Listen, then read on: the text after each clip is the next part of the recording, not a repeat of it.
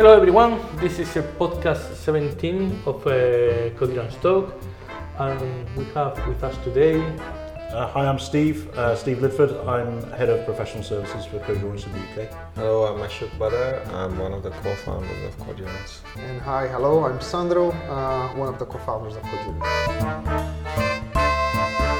Today we are going to be talking about Codirance itself. That's why we have both of the co-founders, and Steve, which it was one of the initial employees, number 5, Something like that. Yeah, okay, something like that. Okay, so first question: how do you know each other?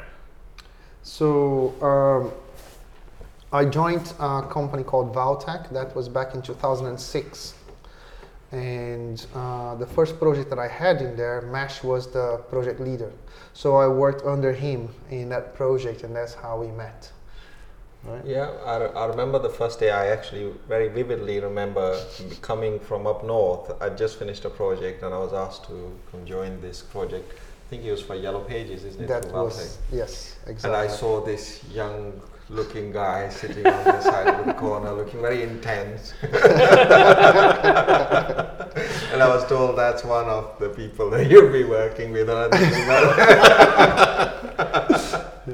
But I remember that quite vividly. Actually, I normally don't remember things. But yeah, it was a good project to start with. We used to travel to Reading a lot. Yeah.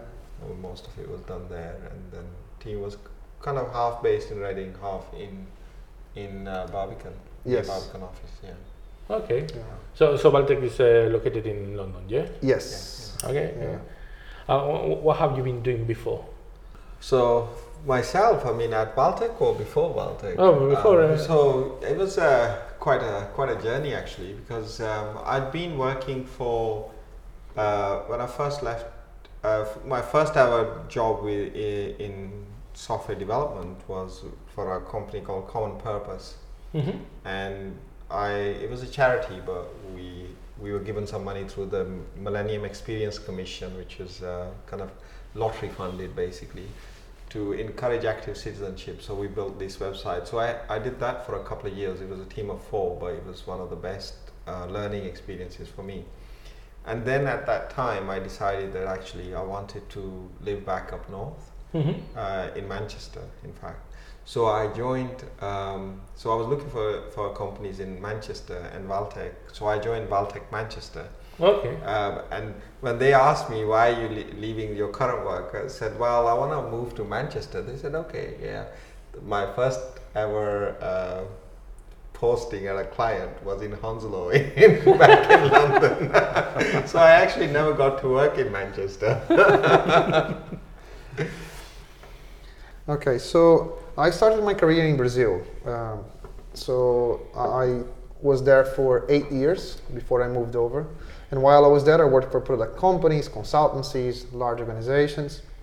So when I came over in 2004, I could not speak English very well. So I could not get a job in a consultancy, and I joined a product company.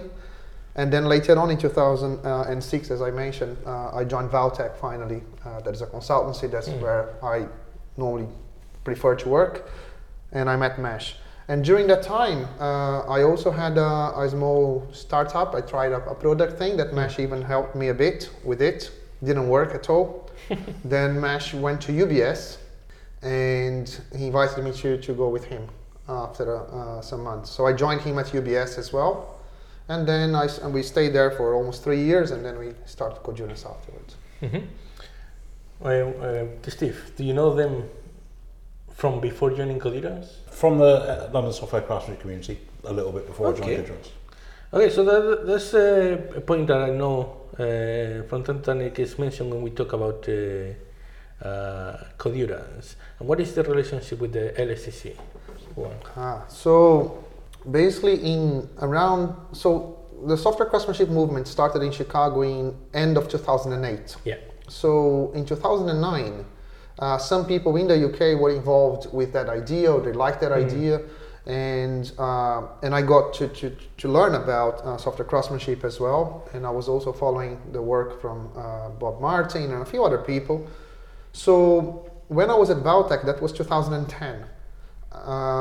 I spoke to Mesh and a few other people, and we decided to start a community. And there was another guy called Dave Green that was a very good friend of mine that I worked before Valtech, and we started the craftsmanship community. And the community for the first year in 2010 was hosted by Valtech, because that's what I was working for. And Mesh was there since day one to start a community as well.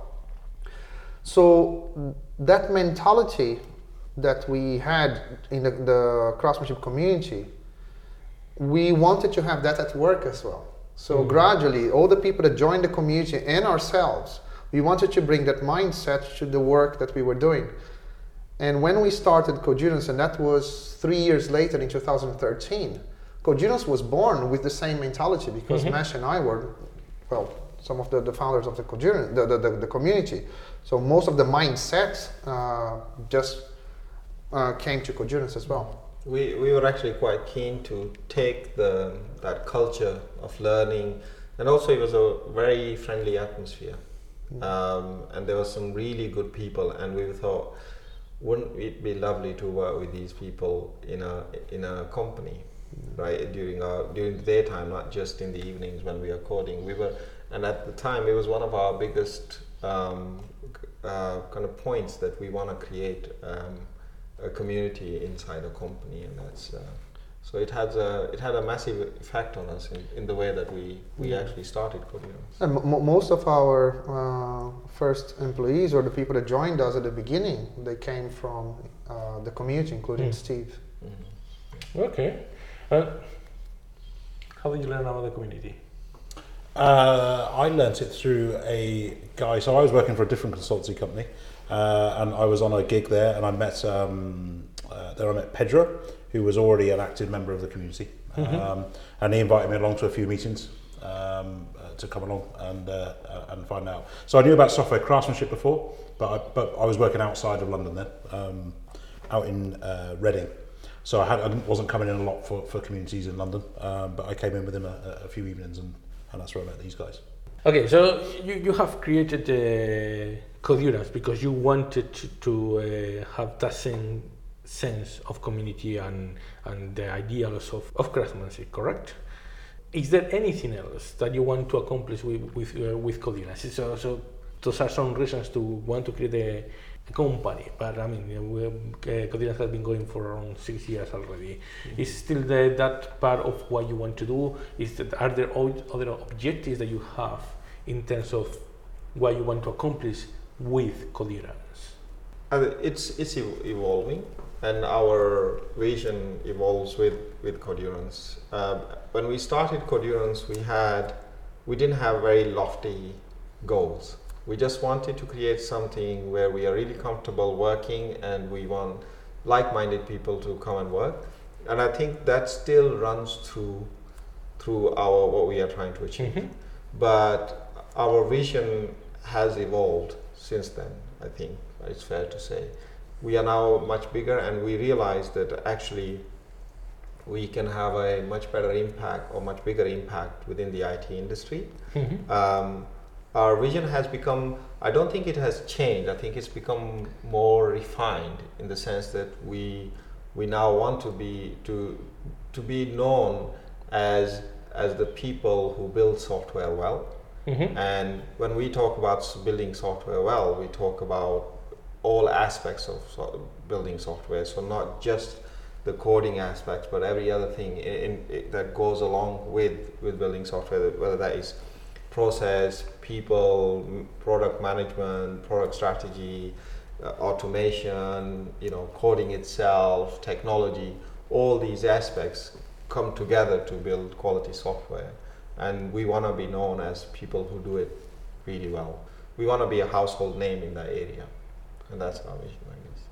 Yeah, and I think that when we started the community, this was our spare time. We did that outside working hours with our own, well, we pay the community the fees with our own money and everything else.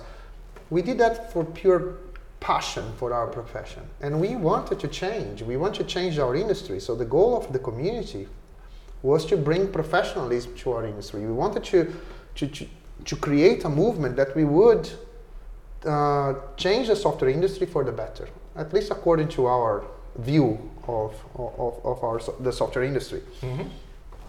So it took 3 years for us to start a company. So we didn't have a company in mind when we started the community. And then we realized that a few years later that there was an opportunity for Mesh and I to start a company. We wanted to start a company together, and then there was an opportunity for us to do so. We realized that we could do even more, because doing through the community, there is just as much as you can do. So you do that in your spare time. You do that when you find some time. With no backing, you are almost like, well, not begging, that's a too strong word, but you're always like asking companies to support you, but you don't control those companies. Yeah. Right? So you need to find a way for them to benefit so that they can give the support. But so when we had our own company, so one of the reasons of having our own company, we could not only create a place where we want to belong, create a place, because Mesh and I had worked in the industry for many, many years before we started Codurance. Yeah. And we wanted to change the industry. So creating a company would combine those two things. So one is creating a place that we want to belong, a place that we can look back at all our years and say, look, there are many things that we liked in companies that we worked and things that we didn't like. So if we have our own company, we will have a little bit more control of how the company is going to be organized, so we can maximize the things that we like and minimize the things that we don't like. And on top of that, because we are in control of the company, we can use our own company to also keep moving the industry forward and pushing the values that we have. And I think that Codurance encompass that. So this kind of spirit. So we still have we still want to move the industry forward. So this is one of the main focus with the company. Yeah, I think that the community thing's still there, right? So we put a lot of effort still into LSCC. We because we're now a company, we sponsor and support a lot of other communities around London, around the world. Sandro talks a lot of communities every year, and you know, we run conferences and that kind of stuff. So that community's still there, but doubly so because it's so strong inside Codurance. Right? We have our own communities inside here. We run our own kind of open space events, our own internal meetups. So I think it really still is there, and it hasn't gone away just because it's a company. It's just got stronger and more formal. In fact, the way we do a lot of things is almost kind of community driven. You know, the way we often people. A lot of the aspects of a consultancy are run in a very central way, and we are decentralized to an extent because we want to do things almost in a peer-based or community-based way, and that has actually permeated through how we work as a company, I think. Yeah, there is another thing that I'd like to add. It's very easy to look back and then blame our ex-managers or blame our companies for the way that they were run, and that's what a lot of people do, right? So they blame the world for the things that they don't like. So when we looked at our industry, there were things that we didn't like or things that we thought it could be better. Yeah. So then we said, like, well, one option is to complain about the industry. Another option is to do something about. So that's when we started the community. So that was our way to say, you know what, let's trigger the change ourselves. Codurance was no different. When we started the company, then we had to put the money where our mouth is. So then we had to say, okay, so we cannot blame our managers. Now we cannot blame anyone outside this company, right? Everything that goes wrong with this company is our fault, period. Right? If people are unhappy, it's our fault. If clients are unhappy, it's our fault. So how can we create an environment to balance the ideology with reality of business in the private sector? Because this is another thing that I see a lot. That people complain about the world being very idealistic, but can they do something about themselves, or they will be asking other people to do? And I think that Codurance, we need to balance that all the time. Right, so we are running a business. There are families that depend on us to be paid every month. but we still have an ideology that we want to make things better. So one of the objectives that we have with the company is, can we create a great company and it still be a good business, or not only just focus on ideology, but also run a successful business and make the change that we want to make. And this for me has been one of the most exciting things about Cogeurance so far. You have mentioned a decentralized company, Mas. What do you mean by that? So I think it's about decentralized decision making, right? So the way we, I think you wrote the blog, the way we do our peer reviews, salary reviews, and also coming soon we'll also be looking at how people are promoted in terms of seniority levels. They are done at, so we started in a centralized way, and it didn't really fit our culture. Yeah. And we moved it into a decentralized way now, where the person asking for the review picks the people, or with the help of a sponsor picks the people that will review them, and that decision is made by them. The Initiative Circle is also another blog that you wrote. Is also a decentralized way of changing the direction of the company, whether that is as small as I don't know, gym benefit for people, or as large as opening a new office, right? So, and all those things, they also allow us to work within the company as peers. Yeah. In the sense that, if Sandro and I, or anybody else, or Steve even, or whoever wants to make change happen in the company, that we gather together a circle of people, and it doesn't matter who they are or what the roles they're performing. It's just a bunch of people that feel passionately about something, and then they get to do, they get to change the company in that direction. And I think this is what I mean by decentralized, that there is no central authority that is making all the decisions. Of course, there are certain gates in terms of ensuring that we're not putting the company in undue risk, but the actual decisions are initiated and refined in a decentralized way. A lot of people I speak to, when I speak to people about this, speak to clients or just other people I speak to, a lot of them, one of the first reactions is like, "Oh my God, that's brave! That is so brave to be able to do that." But I don't see it. I don't see that. I don't see it as being brave. I see it as being. It would be naive at best, arrogant at worst, to think that 2, 3, 4 of us are going to sit in the centre of the company and have all the best ideas and all, be able to implement everything in the best way and have all this energy to do all these things, when we've got a lot of very, very smart people, super, just as passionate as us about software craftsmanship, about Cogeurance, and really, really wanting to make some things go forward. And some of the biggest initiatives we've had have come not from us. They come from within the kind of Cogeurance internal culture. It's been a huge success, definitely. How do you compare that with previous places that you have worked on? So I think that I guess we've talked about this before, but with a traditional consultancy company, right?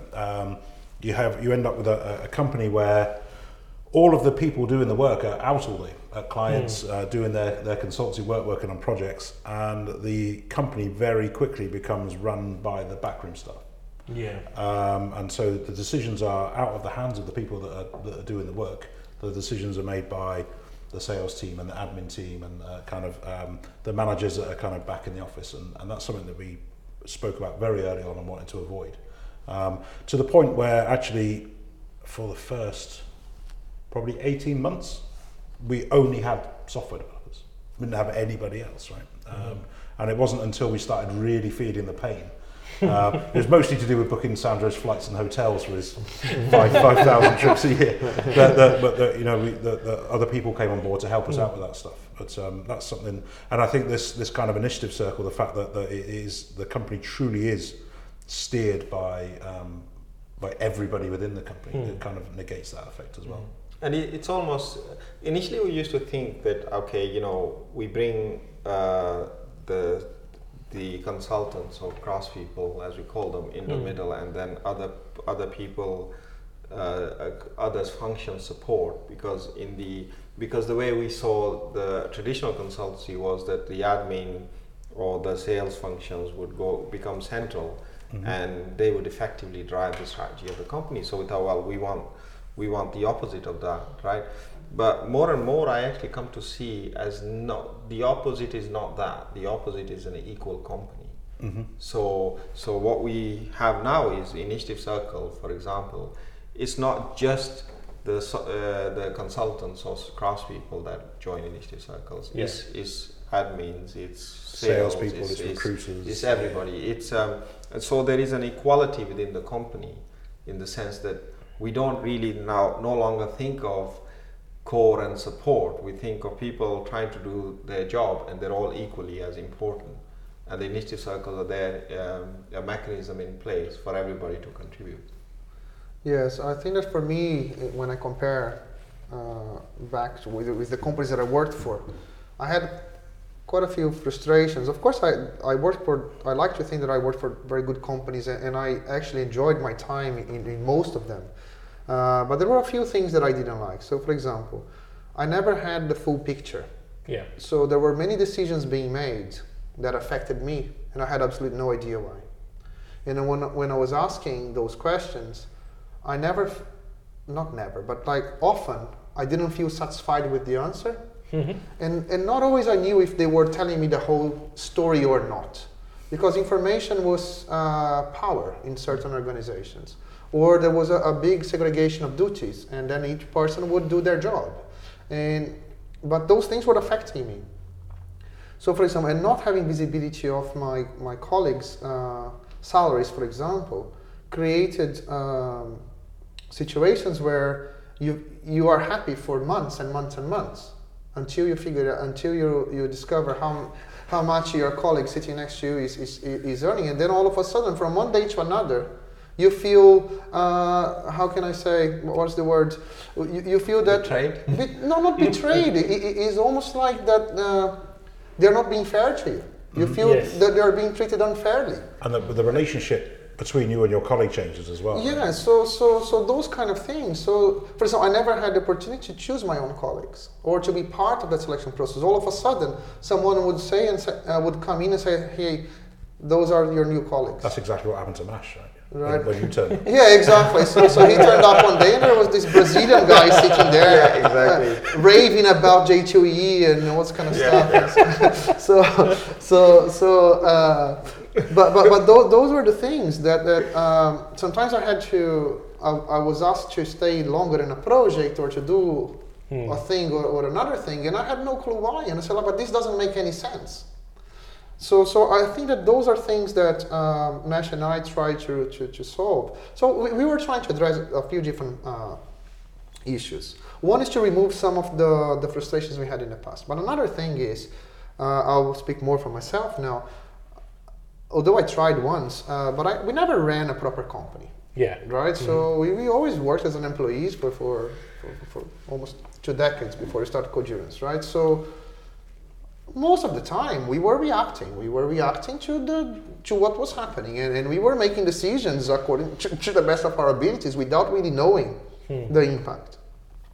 So one thing that we wanted since day one is how can we not limit the company to our own ignorance? Yeah. Right? So how can we go beyond our own ignorance? And the only way to do that is to start relying on other people. So if you are hiring all those smart people, why would we use them just as developers and not pick their brain and say, hey, let's run this together. Let's sit down and talk about the problems, and then maybe collectively we can make better decisions. So this was part of so one of the people sometimes ask us, but why do you have open salary and open financial? Why did you make the decision so early? One of the main decisions, we never made this decision to open salaries or financials because we want to open salaries and financials. That was a means to an end. That was never the goal. The goal was we wanted our people to help us to run our business, to contribute with ideas, and for them to be able to contribute with those ideas, they would need to have the full visibility or the same visibility that we had so that we could benefit from their minds. So that was the real reason that we wanted that. And then of course we add to that the whole thing about fairness, the whole thing about having everyone included in the decision making of the company and everything else. But one of the main things was, if we want them to help us to make decisions, give them visibility of the whole problem. Right. Okay, so far we have talked about 3 different characteristics: decentralization, fairness, and basically this transparency needed for the decentralization to work. Is there anything else that should be part of, or you see as another characteristic of what Codurance is, or what it needs to be, what it needs to have to actually work? Yes. The first thing that just came straight to my mind was the culture of learning. Right, it's so important here. It's so heavily emphasised. With I was going to call them benefits. I don't really consider them as benefits, but the ability that our people have to attend conferences, to speak at conferences, to access to learning materials, training, the internal communities that we support and run, and obviously the support of the external communities as well.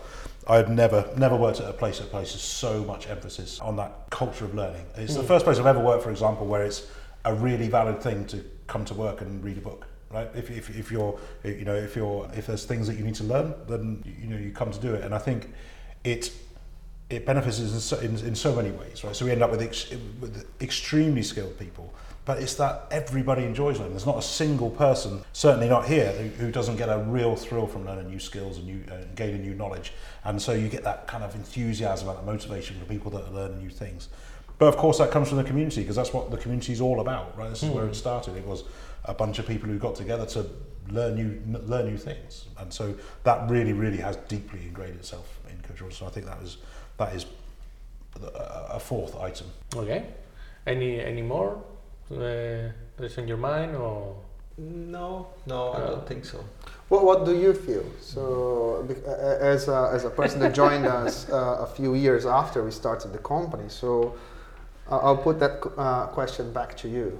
It will sound more genuine, I guess.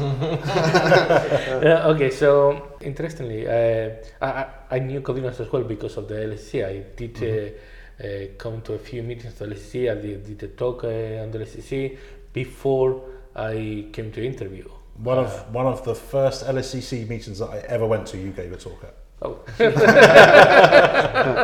So as it actually happened, took me, I knew of Codurance because of the LSC, but it took me a while to actually even try to apply to Codurance, and it was just, I actually never felt like it was good enough until I was trying to move from a company in which I wasn't feeling very happy. And one recruiter told me, come over here and say, okay, let's gonna give it a try. And David told me about the open salaries on the call. And that's, I think I did mention on the blog, but that's something I have talked before with other colleagues about it. I think that's, for me, it is very important because it provides both the idea that you want to be transparent, and it's not just who do you know, and that is, it will be fair. Whatever happens is going to be fair, because everyone can see if someone is being paid more than they should be, or less than they should be. And a few times before, I have even asked Steve, is this person, the salary that appears over here, correct? That to me looks... You're right. I've had far more people come to me to say, I don't think somebody else is being paid enough than someone coming to me and saying, I don't think I'm being paid enough. Far more times. So that for me is one of the most important things that I saw. The other one was, and I didn't realize that until I actually started, is the idea of decentralization, which I have always tried to do things in other companies before, try to do changes, and in most cases it's nearly impossible unless you are at the top of the chain. Well, over here, you know me, I'm running amok with the IC. Taking full advantage of the initiative circles here. Yeah. So those 4 points that we have, I think that are more or less what I saw without being specifically say this is what the company wants to do. It is what I saw as what it was happening within the company, which for me was pretty cool.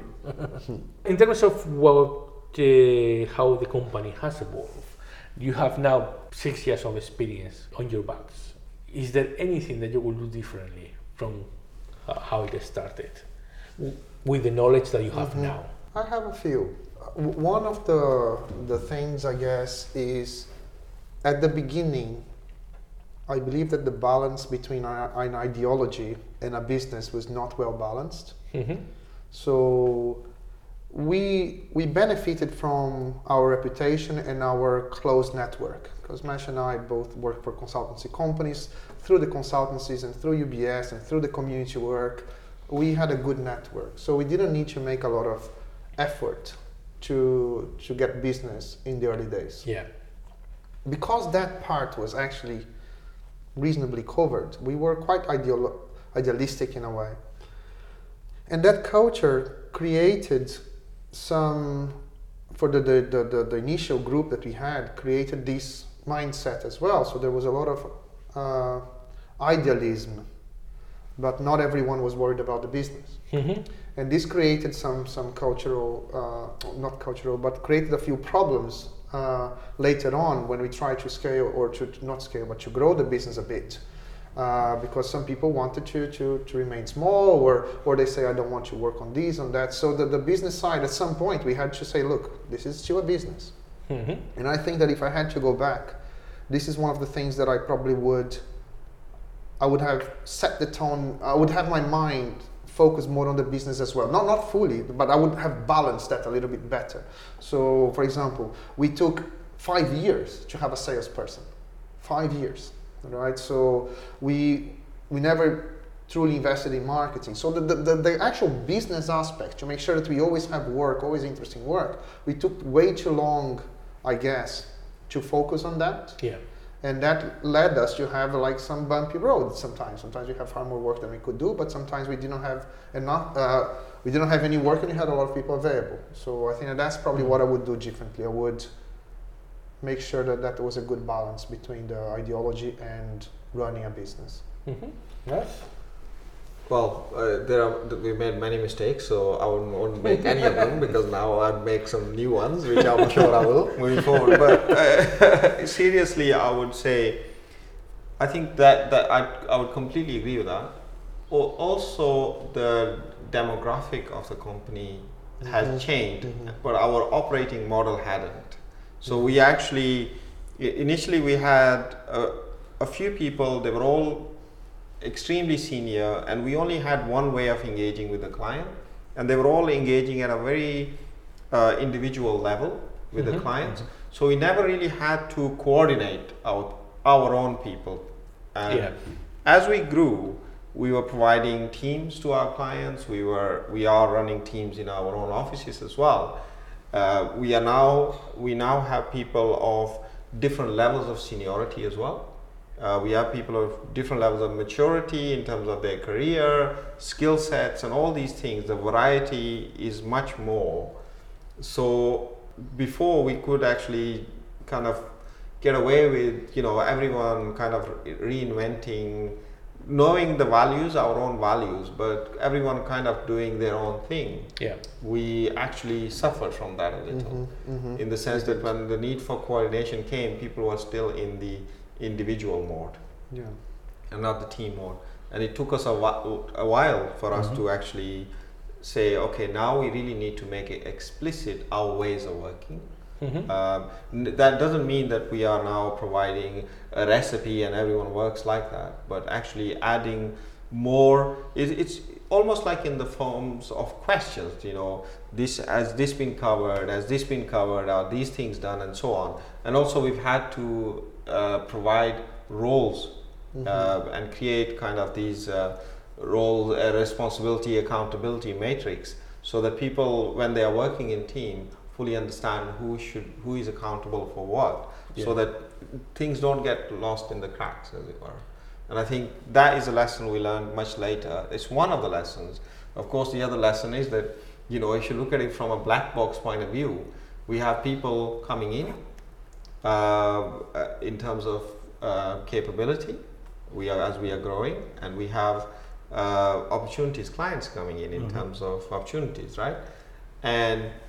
But we were kind of laughing about that the other day, that actually we didn't take care of any of those two aspects of our business. We didn't take care of more clients, increasing that through marketing and sales and so on. We were naturally, organically getting clients, but as we grow, we need more to sustain ourselves. And also the same goes for recruitment as well. But now we are getting to the point where actually we have those areas covered as well, and that's kind of allowing us to now grow in a much more, let's say, predictable manner. Yeah, I would like to add a bit to what Mesh was saying. At the very beginning, all this freedom and transparency and trusting people to do their work, so all this autonomy that we like to talk about, we gave plenty of that. But one of the failures that we had, we very rarely talked about accountability. Yeah. So people had the autonomy to do their jobs, but no one was really accountable for anything. And then they would do their jobs for the best of their abilities. But they have their own preferences, they had their own, they were trying to do their best. But for example, there was no general accountability, mainly for the business or someone looking after certain areas. And that's what led us to at least create a little bit some of the roles and structure our process a little bit more. One thing that we are still not good at, and this is a problem that I personally still don't have a good solution, is we are very transparent for information, normal information that would not cause harm. We are also transparent for related to people doing good things. But praises, yes. So kudos, praises, and stuff like that. So we are very transparent on that. But inevitably things go wrong, and every now and again, a person here or a person there will misbehave, sometimes intentionally, sometimes not intentionally. But those are things that sometimes we didn't find a good way to communicate or address that, and then all of a sudden someone leaves the company, and then everyone is asking, wow, but this person was doing so well, and now this person is out. Yeah, but there is like 1 year of issues that we had that we never exposed to anyone. And those are things that we still don't know exactly. So those are things that we still need to change. So how we do the whole transparency. And that's where, sorry. So I was going to say about the communication thing, which you touched on there. I think that's something we've had to work hard on for the last 18 months, 2 years. I think as we grew to a certain size where it simply wasn't possible for one of you guys to speak to everybody one-to-one every month, right? Well, it's just impossible now with 80 odd people for you to do that. So I think that's something that we've had to work on hard. And there was a period in that time where perhaps communication wasn't flowing as well as it could be. I think we're probably on top of that now, but that was an issue at some point. I think some of that came down to, I think one decision that we did early was we decided to not have any policies. And that we would introduce policies as we needed. So one of the first policies that we had was around our use of conference days. We had a policy as people were going out and spending time and money with clients. There was an expense policy, and it grew really, really, really slowly. And what it meant was that we spent a lot of time making the same decision over and over and over again with different people. And what will naturally tend to happen is they would speak to one of the three of us and get perhaps in the same direction, but a slightly different decision each time. And I think that, so for me, I always saw policy as unnecessary bureaucracy, but now I view policies as kind of encouraging fairness, right? And I think that is that's something that probably it was a horrible job creating the staff handbook and things like that. I know it was a horrible job because I had to do it, but but we hired in some help. But it took a long time, and I think that perhaps if I was going to do this thing again, I would have probably done that a little bit earlier. I would agree. So to add to that, as we were growing, as Steve was saying, we didn't really have much structure, but we also were quite averse to hierarchy.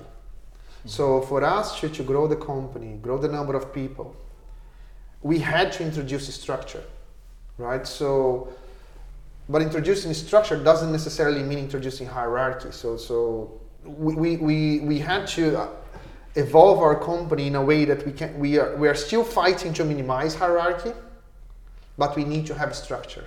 And this is a challenge. This is not an easy thing for us to solve. And I agree 100% with Steve. Like sometimes creating those policies as you start growing is a way to provide fairness, is a way to say, like, you know what, those are the rules. If we don't like those rules, we can create initiative circles in order to change those rules and move forward. But we need to start standardizing things, because otherwise it's just not possible. And it's also set certain expectations, because it's no good not setting the right expectations and then blaming someone for not meeting your implicit expectations, right? And this, and or once in a while, people would take fairness, if they were the ones interpreting them, they would of course have different interpretations. And when we are looking across them, I'm thinking, but like you being unfair, they say, well, how do you have this visibility or to kind of see what other people are doing as well. I'm kind of working in this area, and my job, day-to-day job, doesn't require me to kind of look across the piece. So I don't know if I'm not being unfair. I'm thinking I'm being fair. So that, I think that having those policies helps, and evolving them as we go along with initiative circles actually helps as well. I think the thing around this idea of we are good at sharing praise and so on. I mean, now we've been trying to work on that. We've introduced InPraise as well. It's a tool for feedback, both in terms of reviews and kind of one-to-one feedback and so on. When we actually engaged with the InPraise company, they also talked about coaching our people so that we can provide feedback. And I think this is an area, to me, the only way we can get better at this is a skill. It's a skill we need to practice, it's a skill we need to be coached and mentored in, and we need to have internal coaches and mentors for it. InPraise actually guides you in better ways. For example, it's so simple. We used to kept saying negative feedback, and I never really liked the term negative feedback, and they call it tip. Give someone a tip, and I think already that's actually it's softer. It's the same thing, but it's softer, isn't it? That's what we mean. We are, and it actually sets a direction as well. Negative feedback is not about blame; it's about improvement. No, but there is a visibility of the feedback as well. That's what I said. Like for example, if I don't know, there is one person where their behavior is not. I don't know, so some people have an issue with that. We can speak to the person, but no one else has that visibility. So the person will have the feedback, which is a good thing, and the person hopefully will improve, as it happened many times. But sometimes it just doesn't work. But no one has the feedback. No one has visibility of all the feedback that the person had. They only saw a few kudos here and there, and then all of a sudden the person is not with us anymore, and then everyone was like, what happened? And so, well, there is like a lot of history in there. I think, this kind it's of a difficult one. Yeah, it's a very difficult one, and I'm not sure it's something we can actually. You can't solve that problem because, like, the one of the key tenets of providing feedback is that if it is, let's say, the person who's receiving the feedback should have the control on whether they want to share it with others or not, right? And this is a basic tenet, and you should keep, if it is like negative feedback or a tip, it should be kept, the circle should be kept as small as possible, that's right? what we try to do. And that's what we try to do, and I think it's a good thing. And I think a supporting aspect of this is trust, right? Is that different people in different roles need to make certain decisions, and some of them are tough, and some of them are not public knowledge, not because you're trying to hide things, but actually you're trying to protect somebody, right? And others within the organization would need to trust that this is the case, that you're trying to protect someone. And of course, you can abuse that same excuse, you know, I'm trying to protect you, so I don't give you all the information. I don't know. I'm sure governments do it all the time. But you know, there is that balance that has to be kept, because I don't see another. Yeah, no, me neither. As I said, like, I don't. Sorry. One thing that I was going to just talk about very briefly on that subject is around the apprenticeship program. Good point. So the apprentices that we had to start with, I remember we had Toby and Amir when I joined. Man, that was tough. Yes. That was really tough. So when we first joined, the apprentices were assigned one-on-one to a craftsman or craftsperson, and so the craftsperson would go out and do their work, but maybe they're an investment bank or something like that, and the apprentice couldn't go along. So they would kind of set some work, set some learning, and then try and check in with them once or twice a week and help them to go on. And it was really tough to be an apprentice. I mean, they turned out incredibly well, but it took them a long time and it was very tough. I think probably about 2 years ago, something like that, we made the decision that, I guess it was also a function of growth, right? We could afford to have more apprentices. And then, but there were more evolutions as well. So it Yeah. evolved significantly from the first two to where we are now. So there were a few evolutions. But if you look now, we have cohorts of apprentices. So we have we run 3 cohorts a year. At the moment, we've got about 10 apprentices spread across London, Manchester, and Barcelona. And they work together as a group, and we take a senior craftsperson off a project, a specialist in the subject they're going to cover that week. It's a very, very well structured curriculum, and they teach them and they help them and they guide them for that week, along with an assistant. And it's incredible, absolutely incredible, to the point now where they have such a buzz, they're working well together, they support each other, to the point that if I'm having a bit of a rough day or you know, I'm lacking a bit of energy, I'll go and come and visit the apprentices for a bit because they are buzzing, and there'll be some code, and it won't be Outlook and Excel, right? There'll be some code that I can help with, and the enthusiasm they have is just infectious, absolutely fantastic. I think this is another example where structure helps a bit, Yeah. because like things that we could do differently. Back to the question, we hired people. So people would join us and they would immediately be empowered to do things. But there was no structure. And not everyone copes well when they join an organization where after years and years being told what to do by their managers and having a very specific thing, a task list that they had to go through for years and years and years, all of a sudden they are in a company and say, look, we don't have a project immediately for you, so you are on the bench, make yourself useful. And then the person's like, how do I do that, right? So I think that the lack of apprentices, and that includes the apprenticeship, had these problems. We had apprentices that remained as an apprentice for 1.5 years, right? Today they take maximum 6 months, right? Maximum. But normally, generally 3 to 4. The average is about 4 months. But that is due to structure. And it's a great program, and it's really satisfying now that we have got people that came through the apprenticeship program 3-4 years ago now are senior, pushing to lead projects. Massively satisfying. It is quite a springboard, isn't it? And I think for the sake of the audience, it's worth noting that actually what we call apprenticeships is not really apprenticeships. In fact, it's we have people with a few years of experience, more, and sometimes even up to like 8-9 years of already commercial experience. And the idea of our apprenticeship is to give them a solid understanding of Agile and XP and craftsmanship, Software and design, DevOps and those, and software design and those kind of things, so that when they go into our teams, that they are peers to our craftspeople. Yeah, they're not there to teach them how to code or anything like that. Exactly. No, this is more about, it's almost like finishing, isn't it? Yeah, It's, polishing. My first apprentice, when it was a one-to-one thing, she had 10 years experience before, and then became an apprentice. You know, so they are quite senior people already. And they are paid market rates as well. It's Yes. not that, you know, like they.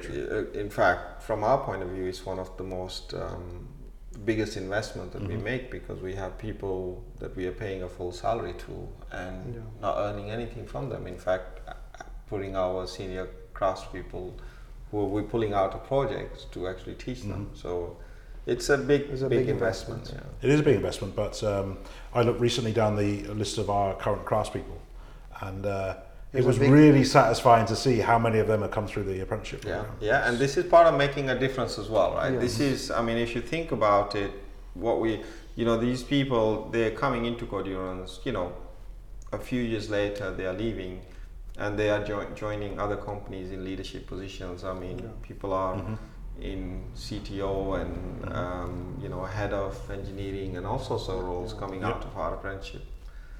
So I think that's a good goal. Yeah, conference speakers and things like that. Yeah, exactly. Okay, I want to pick up now in something.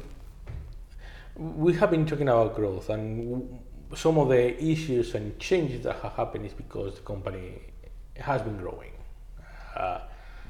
More or less, I suppose we have done a steady pace. Now, how do you see growth? What should be the growth of a company? Mostly I'm looking at, we have talked about issues with the structure of the company, we have looked at policies, things like that, but one thing that I've seen before is startups. So I've been in a startup that went from 50 to 350 in less than a year and a year and a half or something like that. And my biggest problem, there were quite a few with the company, but one of the biggest, there were two problems. One is the culture of the company from before to after. Nothing to do, because you cannot just. Well, my view is that you cannot just impart the culture. The other one is that probably, and this one thing that it has always bothered me is, well, when you have to grow that much, everyone enters into the company. Doesn't matter. So how do you see that? How do you see this idea of growth? Yes. So there are multiple facets to your question. I'll try to address them independently. I'll take, first of all, the cultural aspect of it. So as you were mentioning, if the company grows too quickly and too big, it loses its culture. So how do we try to mitigate that? In a few different ways. First of all, hiring. The hiring is also transparent. As we are hiring more people, the candidates come as soon as there is some screening. It's broadcasted to the whole company that there is another person. So then we ask our people to do the interview. So there's not a single person that can hire someone without speaking to anyone. So it's open to the entire company, and people volunteer to do the interviews. So basically, we have our own people guaranteeing the quality of their own peers as we grow. Another thing is apprenticeship, so that's another way that we grow. So our apprenticeships, because they are mentored by our own craftspeople, and they have the program, so they are not only learning the technical skills, but they are learning how Codurance operates, what is the expected behavior that they should have. Another thing that we have is the initiative circles. As the company grows, the needs of the company, the collective needs of the company change. Yeah. So what Mesh and I did earlier on was to create a mechanism in our own process to help the evolution of the company. So as the company changes, the initiative circle is a mechanism to keep evolving our process alongside the needs of the company and our people. So this helps to keep a culture. And then on top of that, we are also evolving, like we have our open space days, we have like our community events, our catch-ups and everything else that always keeps that. So that is the cultural aspect. Those are a few ways that we are trying to mitigate that. Then there is another interesting question is, why do we need to grow anyway? Right? So what's the point of growing? And so there are a few reasons. One is stability. Growth is not about greed from the founders. It's not about the founders making more money. It's about stabilizing the company. And also catering for the needs of our people. So for example, when you have a small company, there's just as many clients you can satisfy, and there's just as many positions you can play as a cross person. So if people want variety, but they are working in a small company, there's no variety. There's nowhere to go. There's no, within a project, the project is too small for them to play different roles. And there's not enough projects for them to change the scenery. So the growth allows us to tackle both. One, we stabilize our business. We have more things going on. So if a project comes to an end, we have others to satisfy. Allows us to invest in different places. So the more projects we have, more we can invest in the company and provide a better environment to people, but also provide the variety that people expect when they join a consultancy company. That's one of the main reasons they join, is they want to, during that time that they are in that company, they want to experience different projects, different technologies, different contexts. And the only way to do that is with the growth, because what you want is stable clients. So the engagement with each client needs to be bigger.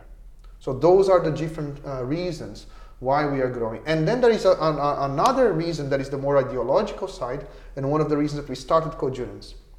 If we really want to make a difference in our industry, we need size. We cannot just go out in conferences and say, hey, we run this amazing company. We are doing all these amazing things. That's how we are building software. And we have 5 people in the company. And we did that in one project for 6 months. Right? So if we really want to try out our new techniques to evolve the state of our industry, we need to apply that over and over again in different contexts, in different places and stuff. And for that, we need size, we need different skills, we need variety of clients to push the boundaries of our industry. That's one of the biggest reasons that we also have for our growth. But then so one thing is to want to grow, and the other thing is how you grow. So 50 to 350 in the same place is what I call breakneck speed. You know, that's not how you grow. That is, it's revolution, not evolution, right? And so from our point of view, the way we grow, you can't. So the other thing you can't do is to have this kind of explicit or implicit pressure to grow. So, you know, people hiring are under pressure to hire, and suddenly the bar starts getting lower and lower. So our the way we hire through the kind of peer hiring process means that people who are hiring are not under pressure under any business pressure to hire. They are simply looking at people that fit the culture or add to the culture, that share similar values, share that thirst for learning, that internal culture, that they're there to add. Of course, we don't want we don't want to hire the same kind of people that we already have. Of course, having that variety, that diversity is great, but also you need to share values, right? And those are the things that you can't compromise on. So you grow, but you grow you grow naturally. You don't grow fast or slow, you grow naturally. You grow where, if you have 10 people coming in through your door and they're all great, you hire them. If 6 months pass and you haven't found anybody, you kind of keep calm and carry on, and that's how you grow. And also, it's about when people come in that, you're not overwhelming. Right, so if there are 4 people and 6 people join, you're not gonna. That culture is gonna get blown out of water, and the people who've joined, they may have completely different outlook, and so you're not really growing anything. It's just gonna be a kind of chaos again until it settles and some kind of culture emerges. But unless you have really strong values underpinning it, it's anybody's guess what that culture will be. Yeah, and the cool thing is that, because we don't have a single person making the hiring decision, our own cross people are volunteering to do the interviews. So if they feel that the person is not a good fit, the founders and even Steve, we have nothing to do with that. So Mesh and I are rarely involved in an interview today. And Steve normally does the final interview with the most senior candidates. That means that if people, before getting to Steve, they decided that the candidate was not a good cultural fit to us, doesn't even get to him or to us. So this is a way for us to keep the bar. And as Mesh said, so because it's federated in a way, the hiring process, there's no one in charge, like we need 20 people by end of the next month. No targets. So- I think that's an important Exactly. So we hire people that fit our organization. As far as I know, most of our competitors are companies that are similar to us, consultancy companies. After 6 years, they would be in hundreds of people. The ones that succeeded, they would be in hundreds of people by now, and we are still 70, just over 70.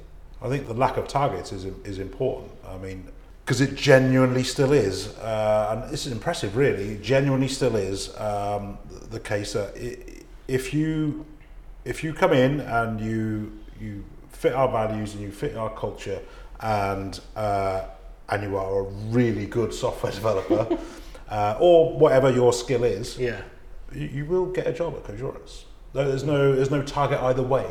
All right. But as Mash said, if 20 people turned up for interviews tomorrow and none of them were very good, even if we had a client that we could that was waiting for us to provide people to, we wouldn't hire. No. We wouldn't hire because we have a good reputation, both as a company and as kind of individuals, and it's the easiest way to destroy that and just become another consultancy company is to provide. I think that the worst thing that could happen, at least to me, is own a company that I hate, right? So waking up every morning, go to work and say like, look at those people, I don't like them, I don't like those people here. And that's a company that I co-founded. So how would that even make sense, right? So I think that this is part of the goals and the original goals. We wanted to create a place where we belong, where we have a group of friends or people that we respect, and we, of course, we still want to make a difference in our industry, and you don't do that with average people. Yeah, no, I think that's important, isn't it? I think that kind of explains the growth as well. The fact that there's no external investment, there's no pressure from shareholders or anything like that to grow the company. It's just, this company should be the company we want to come to work at every day, that we get excited about coming to work at every day, and full of people that we would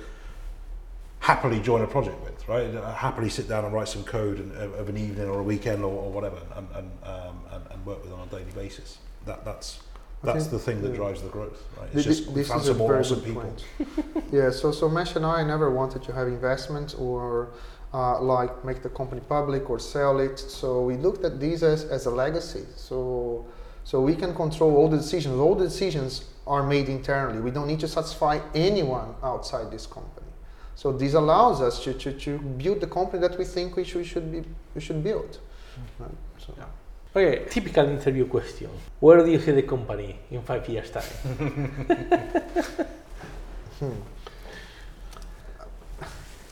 So I certainly would not be talking about size.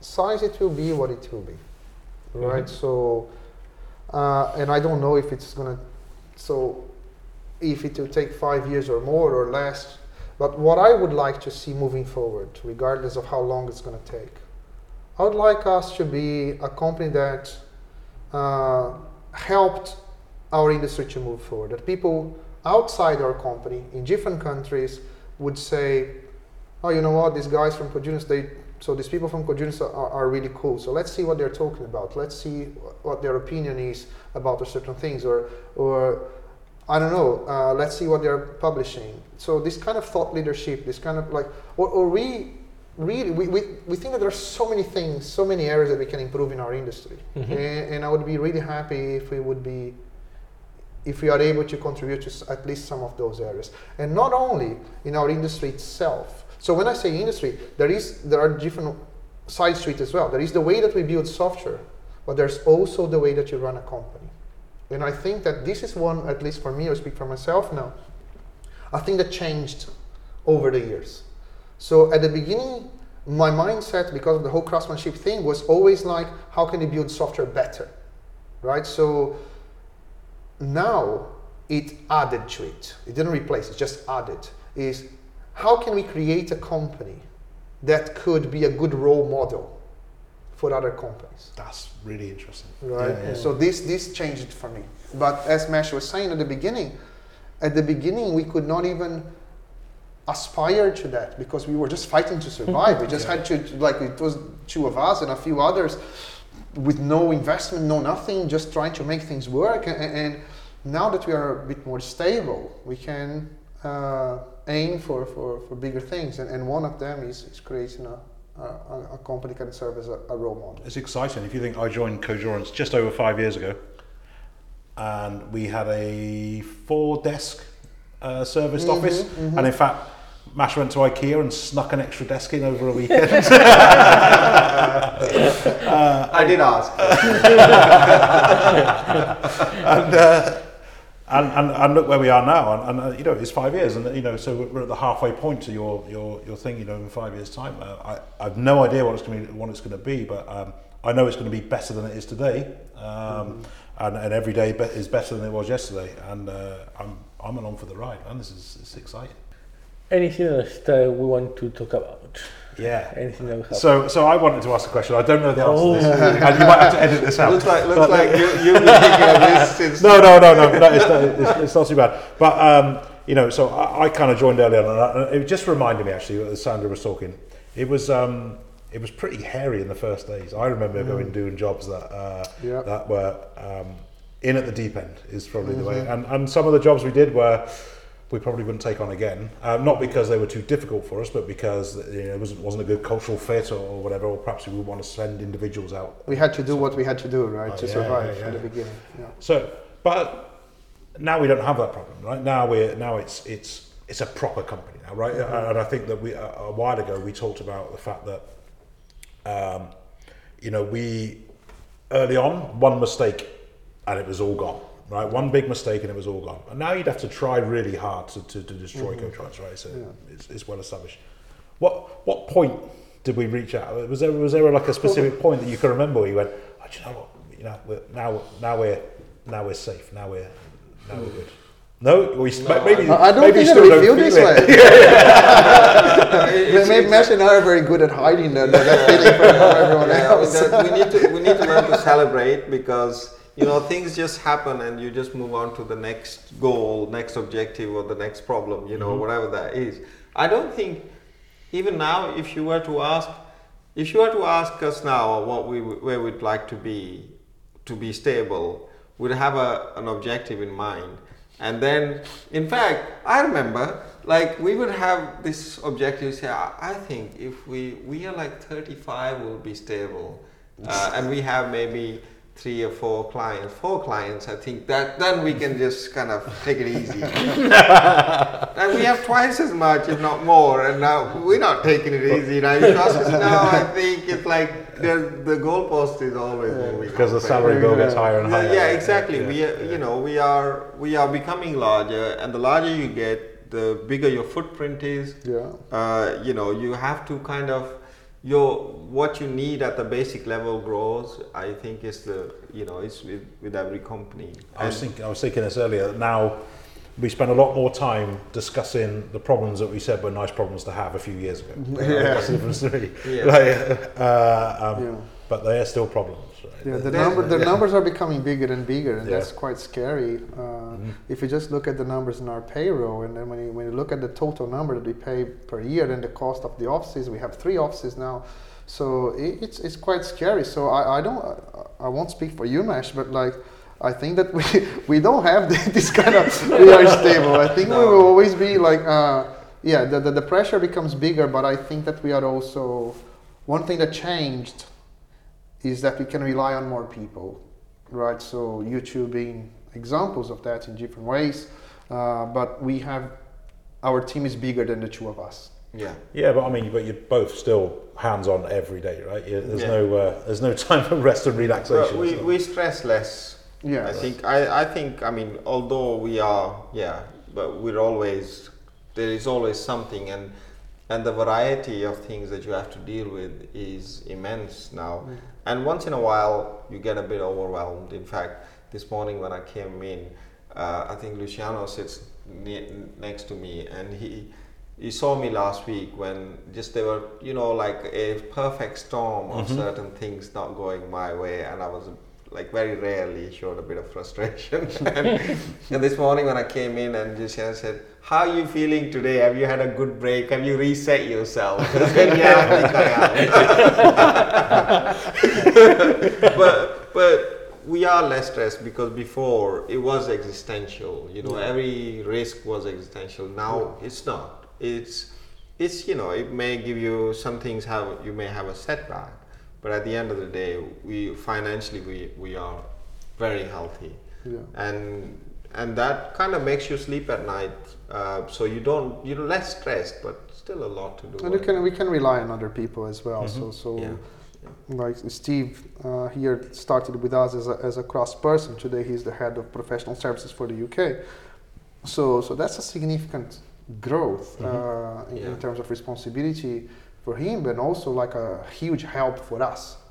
Right, you, Jorge, like running initiative circles, running even this podcast, and taking a lot of the responsibility of our culture and running meetups and stuff like that. So again, contribute. So there are a lot of people now that are contributing to our company in many different ways, way beyond than just doing their jobs with their clients. It's we always said, you know, even when we used to run a community, we were actively running it, and we were really careful not to be the only ones running it, because a community, the surest way to kill a community is to kind of make one or two people just completely active and everyone else is passive. You know, people come and go in terms of their energy, and you know, you have to have people who are covering, you know, and you need to have all these different people, because right now I think we couldn't do what we used to do before, which was involved in everything.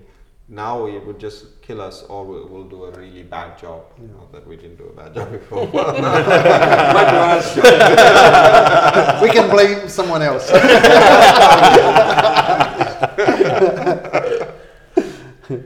Okay, are we happy then? Yeah, I mean, it's getting dark in here. We should have switched the lights on before we started. Yeah, we should have done that. Cool. Okay, so thank you everyone for being with us today. Thank you, Steve. Thank you, Martin. Thank you, Sandro. Thank you. Thank you. And we'll see you on the next podcast. Bye-bye. Bye. Bye.